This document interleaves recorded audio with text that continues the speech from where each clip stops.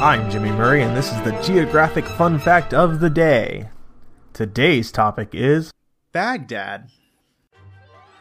Baghdad is the capital of Iraq and is, after Cairo, the second largest city of the Arab world and fourth largest in the Middle East with a city population of 8.1 million. Located along the Tigris, near the ruins of the ancient Akkadian city of Babylon and the ancient Sassanid Persian capital of Ctesiphon, Baghdad was founded in the 8th century and became the capital of the Abbasid Caliphate and the Caliphate's most notable major development project. Within a short time, Baghdad evolved into a significant cultural center, commercial and intellectual of the Muslim world. This, in addition to housing several key academic institutions, including the House of Wisdom, as well as hosting a multi-ethnic and multi-religious environment, garnered the city a worldwide reputation as the center of learning.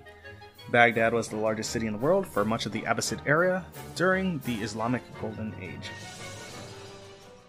Hey, don't forget to suggest ideas for future shows on Facebook or Twitter at the Kid Friendly Podcast Network. Thanks for listening to Geography on the Kid Friendly Network.